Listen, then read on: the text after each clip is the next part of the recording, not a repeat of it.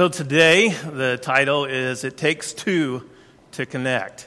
We've been walking through Genesis together. We are getting close, aren't we? We're in chapter, 42? 43. Okay, today I think is.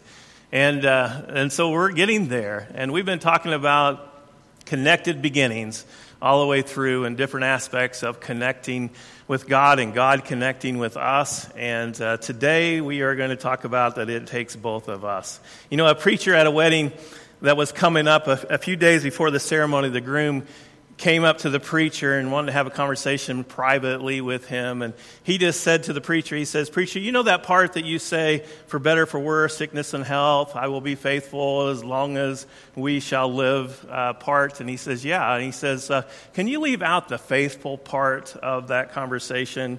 And so he walks away thinking that, they were in agreement with that. And the big day came, and when it came to the vows, this is kind of how it went. It says, "Jim, will you take Jill to be your wife?" And he's like, "Yes." And "Will you help her clean the house even when you don't have time or feel like doing it?"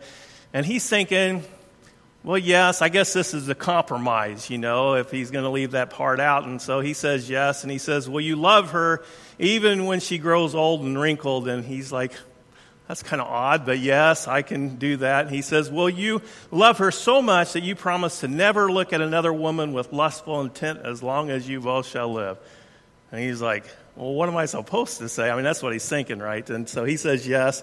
And so later the groom came up to the preacher and he says, "I thought we had an agreement, preacher. I thought you were going to leave out the faithful part of those vows." And he says, "Sorry, son, I got a better deal." Evidently, he had talked to the wife, right? So relationships aren't easy. And good relationships take both, right? It takes sacrifice. It takes participation of both sides. If you just have a one-sided relationship, maybe it survives. But it's not going to be a great relationship. Last week, no doubt I frustrated a few of you because I painted Jacob in such an ugly way.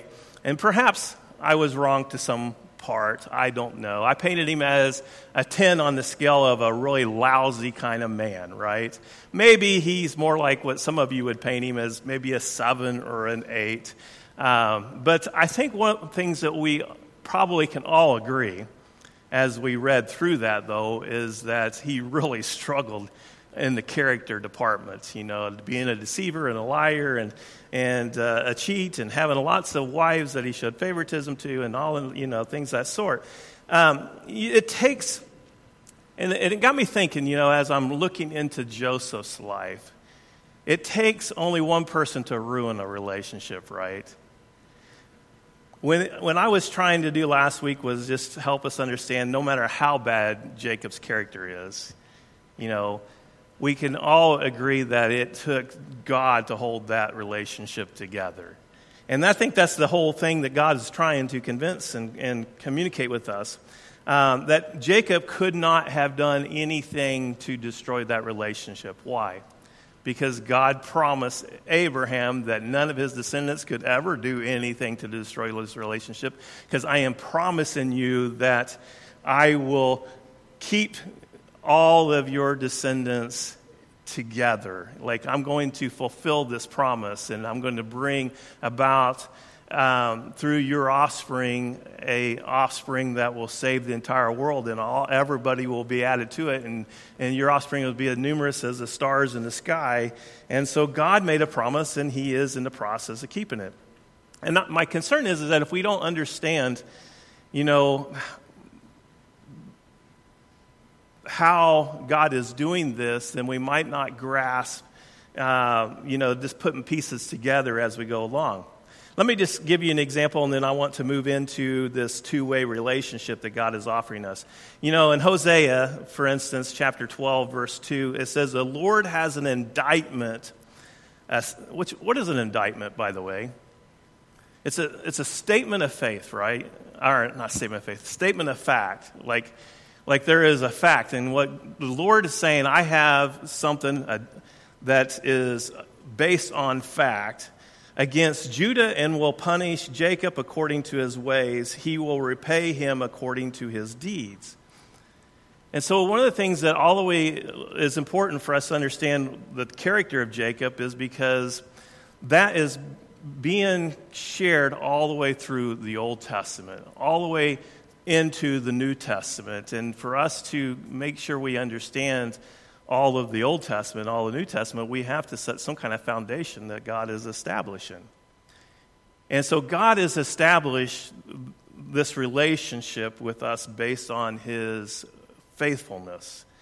In other words, there's nothing that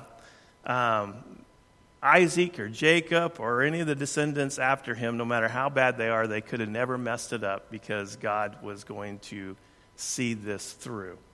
And so here it just talks about that the Lord has an indictment, a statement of fact against Judah, and will punish them according to their ways and repay them according to their deeds.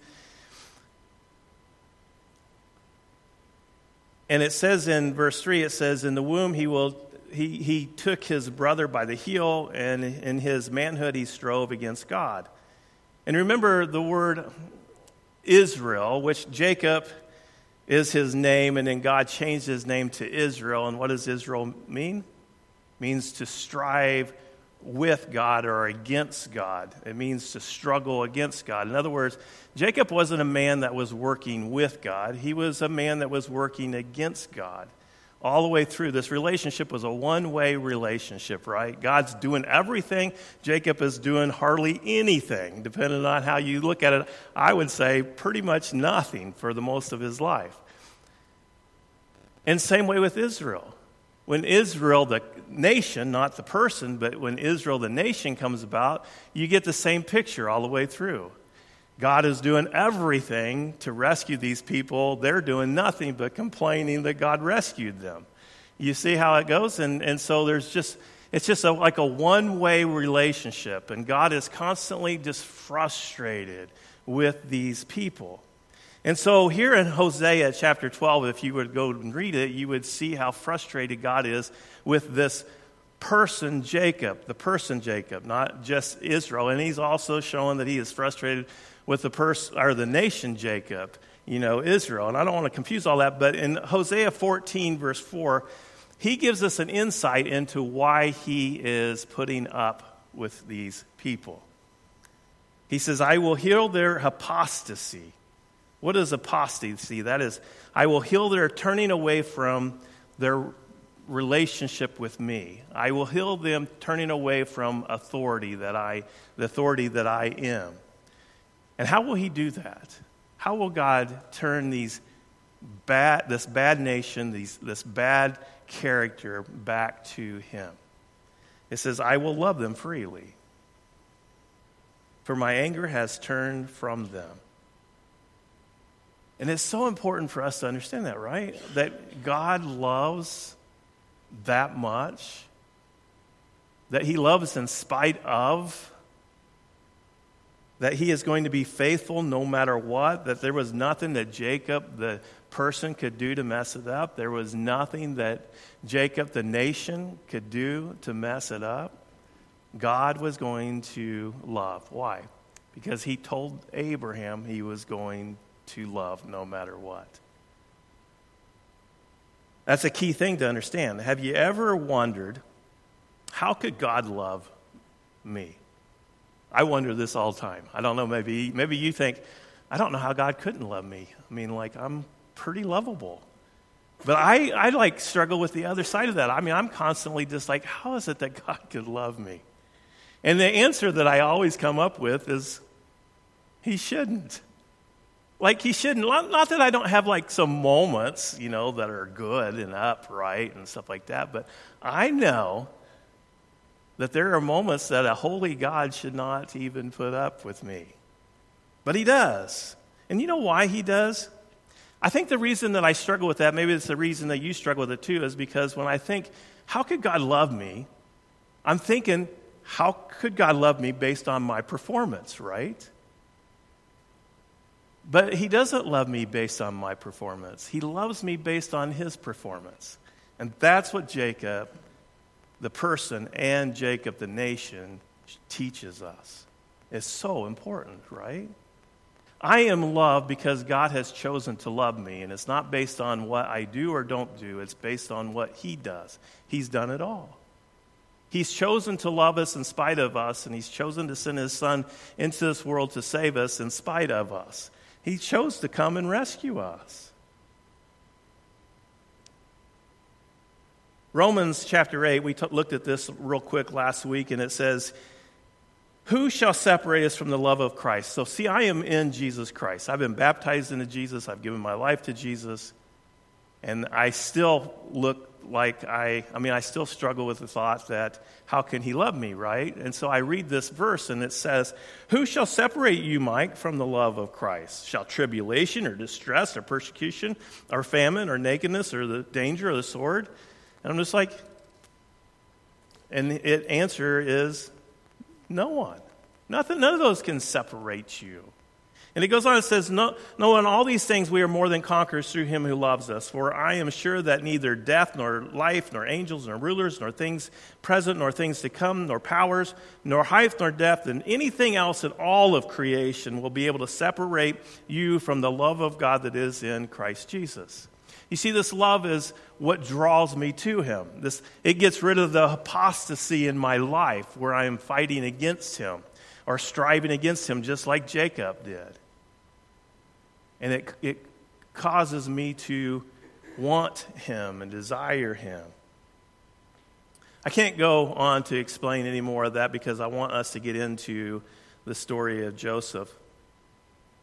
But I just want to start with this concept where we left off last week, and that is God is a God of faithfulness. He is going to keep his word.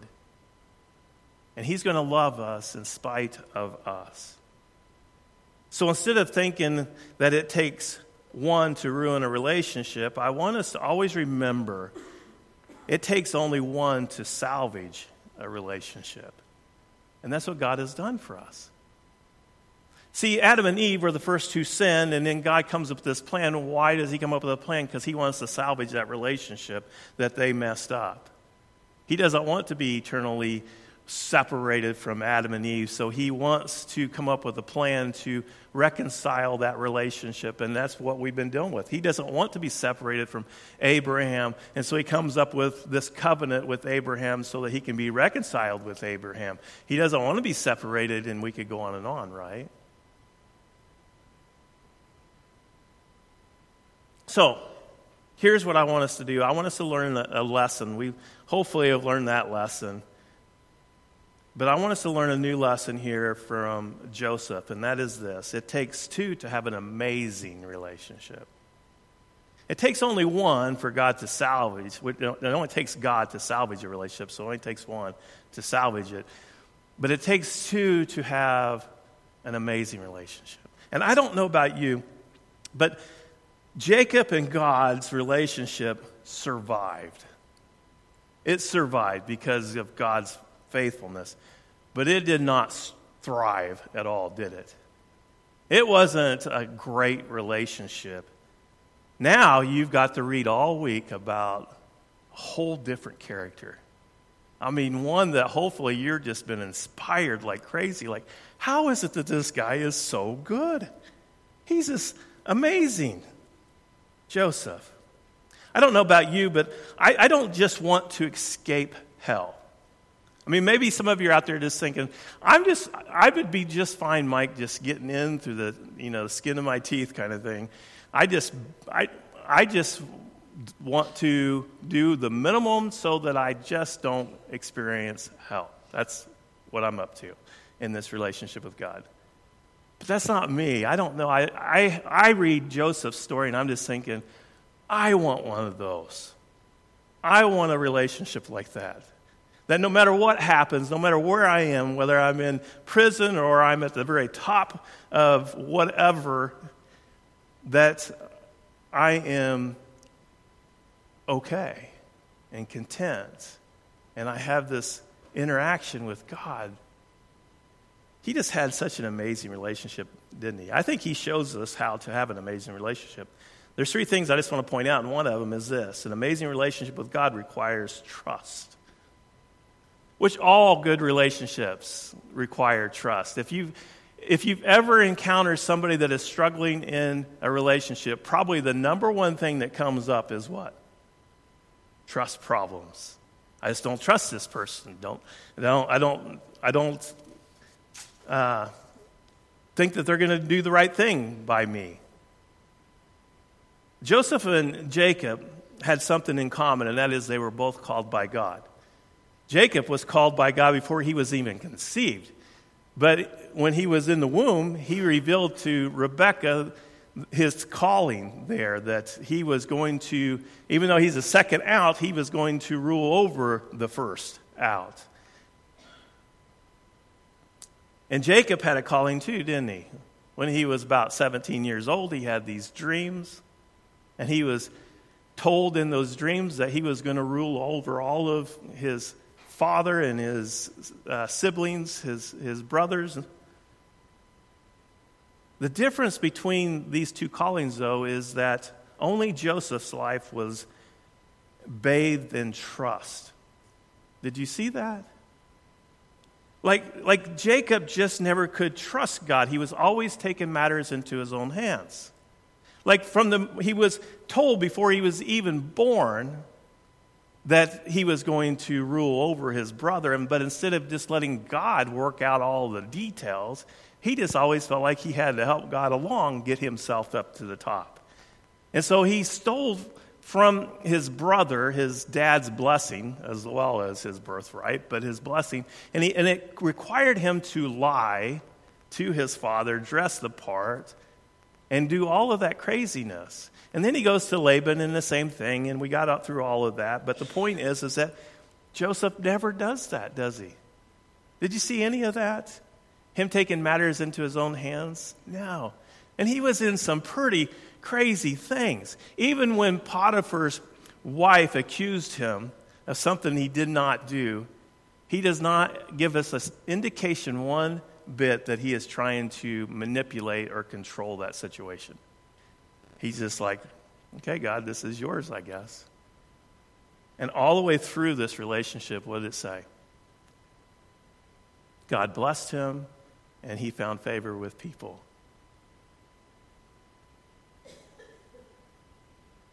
Nowhere does Joseph ever give any hint of deception or lying or doing anything that we usually do to try to get ourselves moving forward without God, elevated without God. He was just waiting on God. And that's one of the things that an amazing relationship, any relationship requires, is trust. But this relationship was all based on trust. Joseph just trusted God. Another amazing thing, another thing that we come out of, if you want to have an amazing relationship with God, it requires submission. Again, this is like a prerequisite to all relationships. If you want to have a really good relationship with your spouse, then you guys have to learn to be submissive.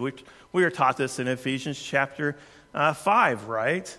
It tells us in 5:21, it says, submit to one another out of reverence for Christ. Or the ESV says, submitting to one another out of reverence for Christ. And then it goes on telling us how to do that submitting to one another and the roles that we play in that submitting.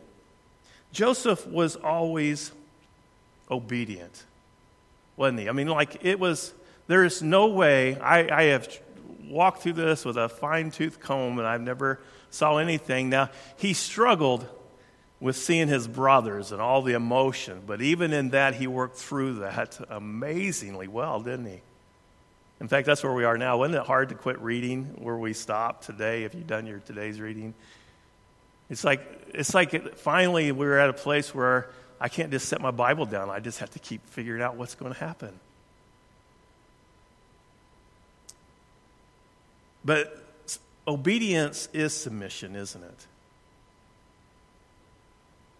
it? It's such a common thing to see today, people just failing left and right with morality in our culture.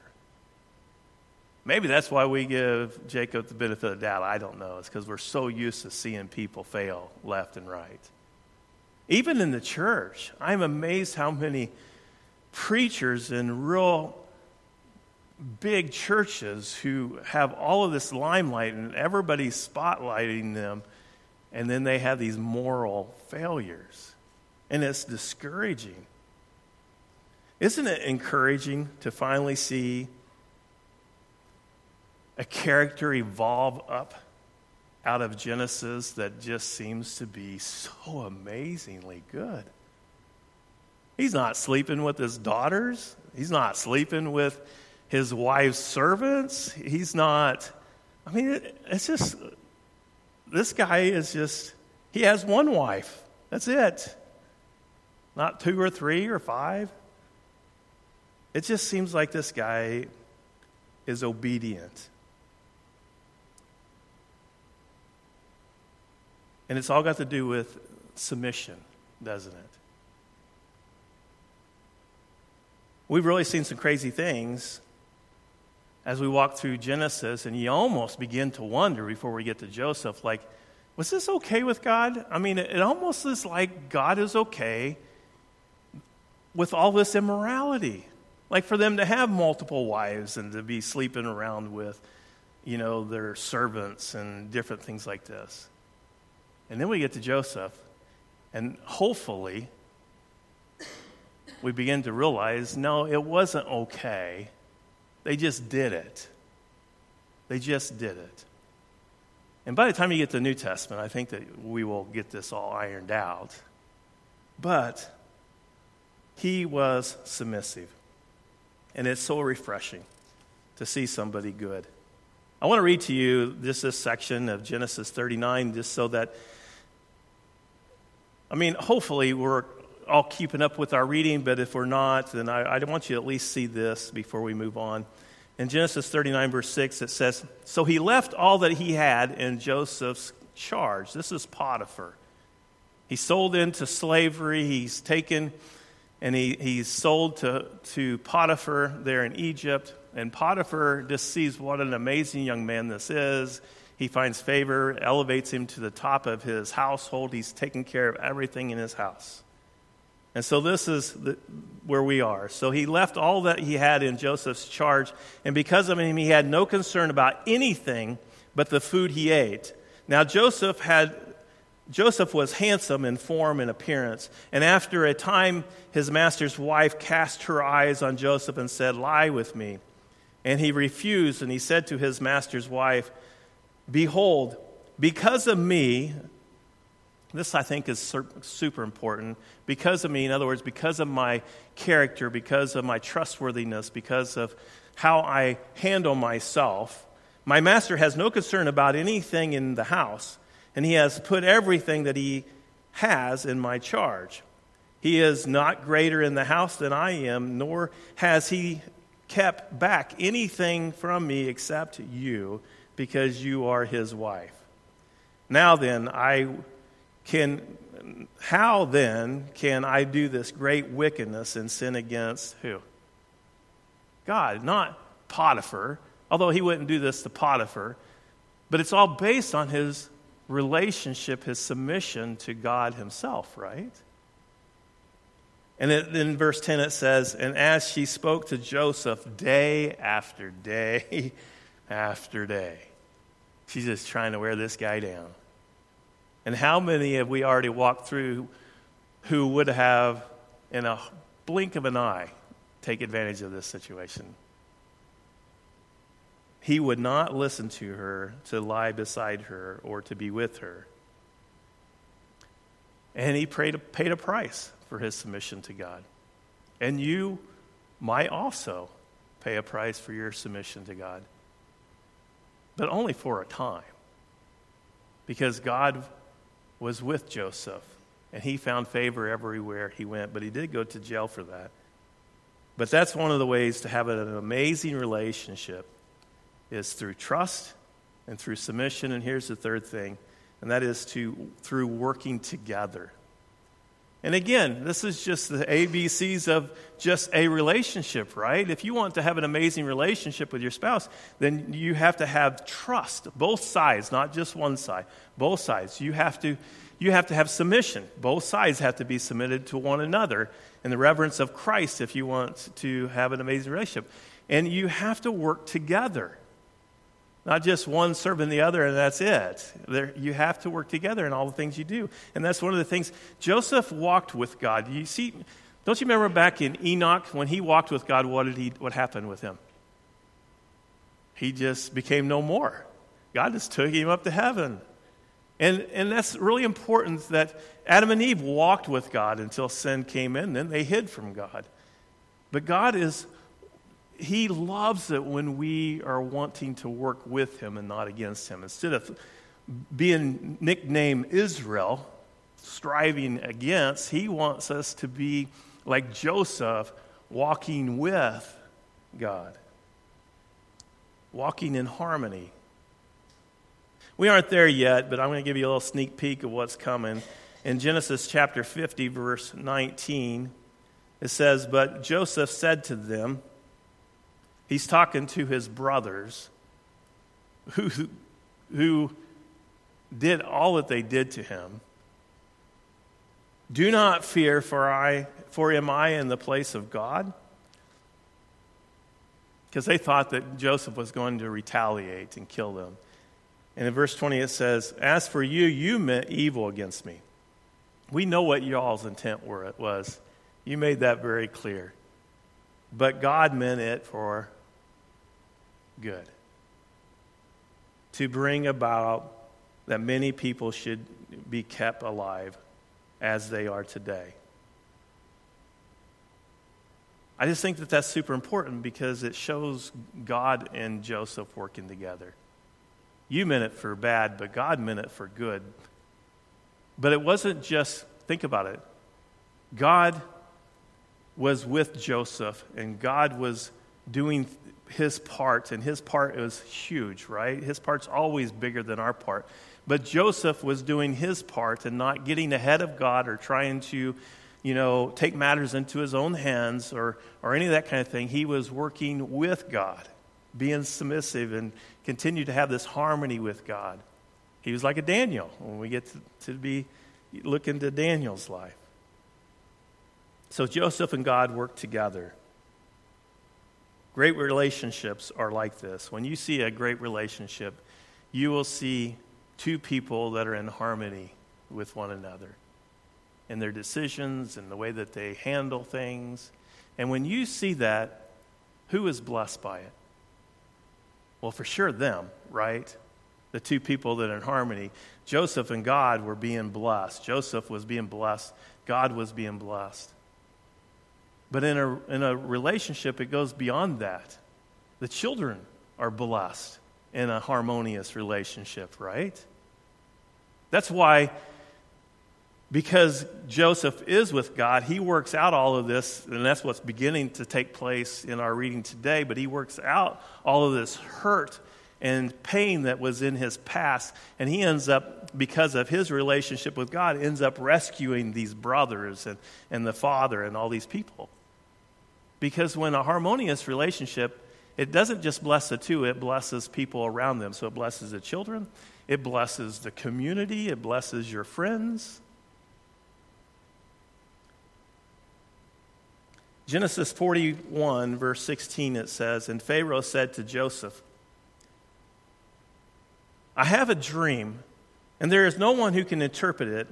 And I have heard it said that when you heard a dream, you can interpret it." And Joseph answered Pharaoh what? What does he say?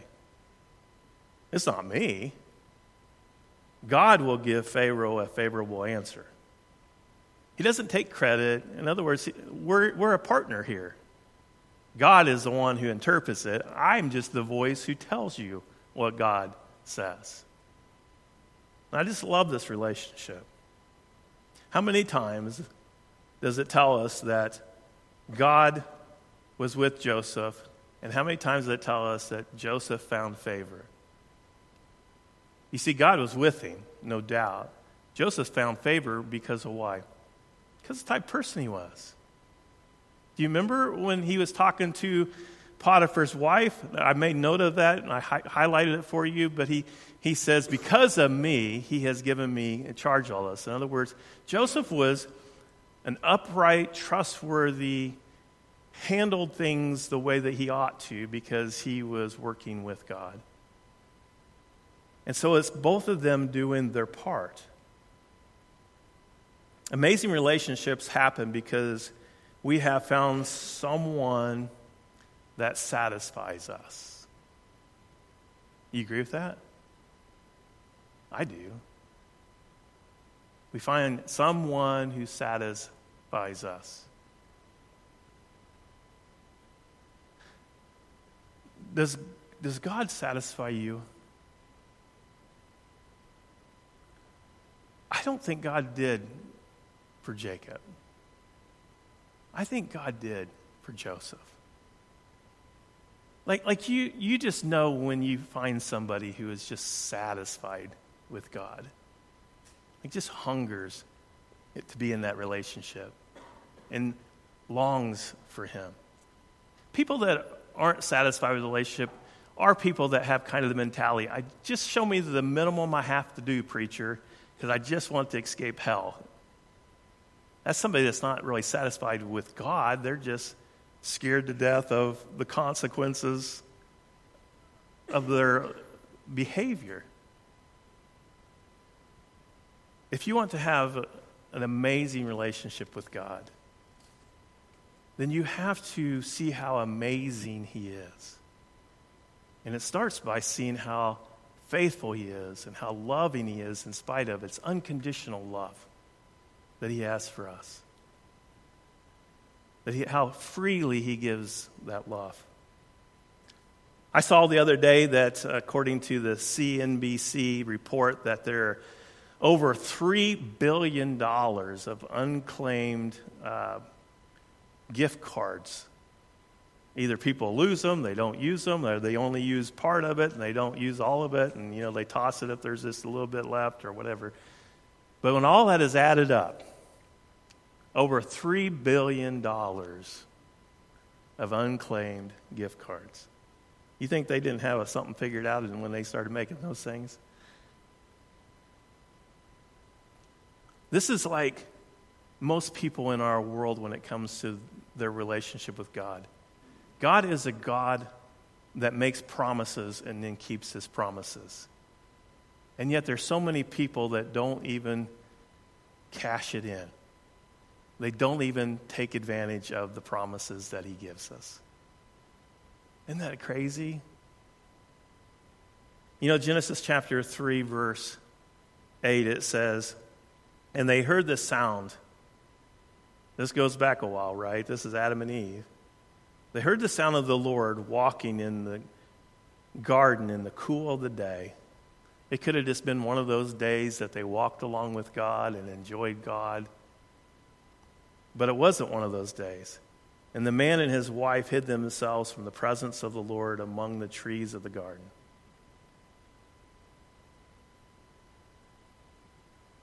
Don't you think that part of what we're being taught here by God as we're walking through Genesis is that it's time to quit hiding from God? Like, God is this amazing, amazing thing. I mean, he's not a thing. He's a deity. He's God Almighty. He's created us. And he's invited us to come and walk, to know him and to enjoy him and to find satisfaction in him, to live in harmony with him, to trust him and to believe everything that he says, and to know that he is trustworthy.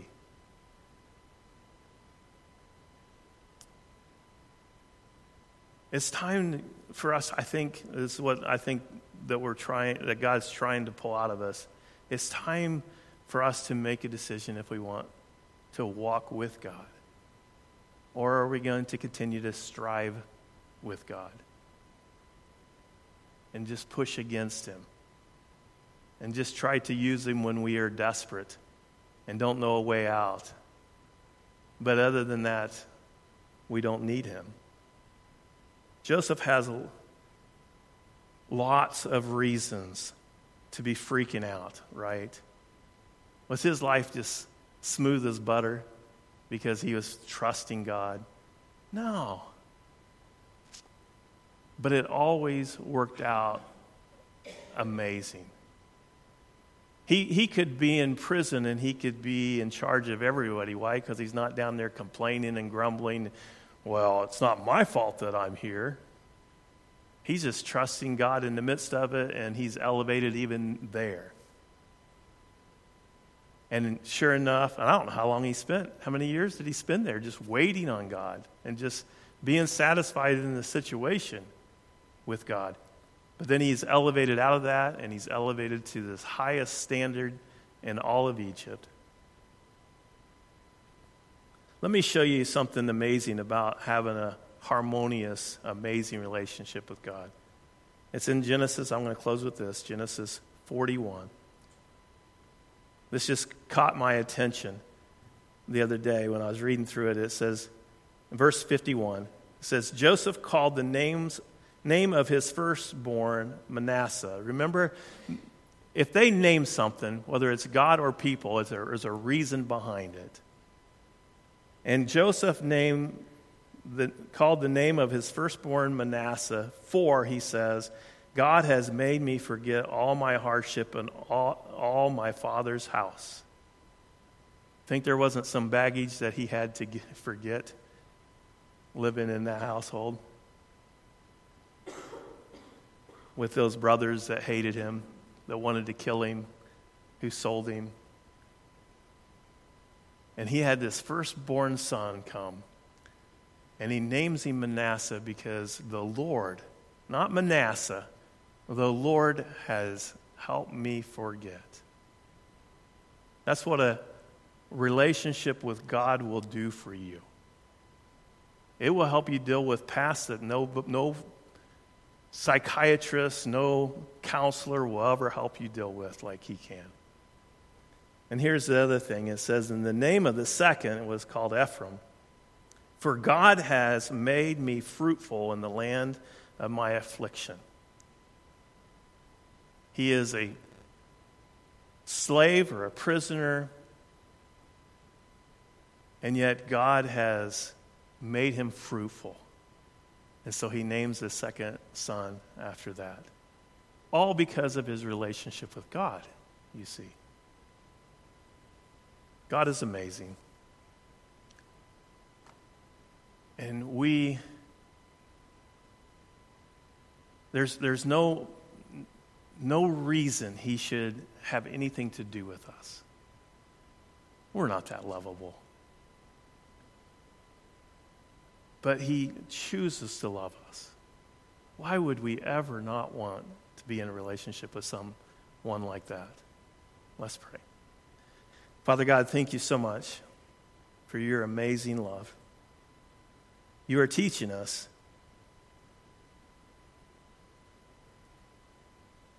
about this love through both Jacob and Joseph. You are teaching us about how faithful you are. And today, how good you are. Father, I just pray that we would not only comprehend what it is that you're up to, but that we would receive what it is that you're up to. That this would draw us to you, away from our apostasy, our striving against you. That it would draw us to you, that we would start working with you and walking alongside you.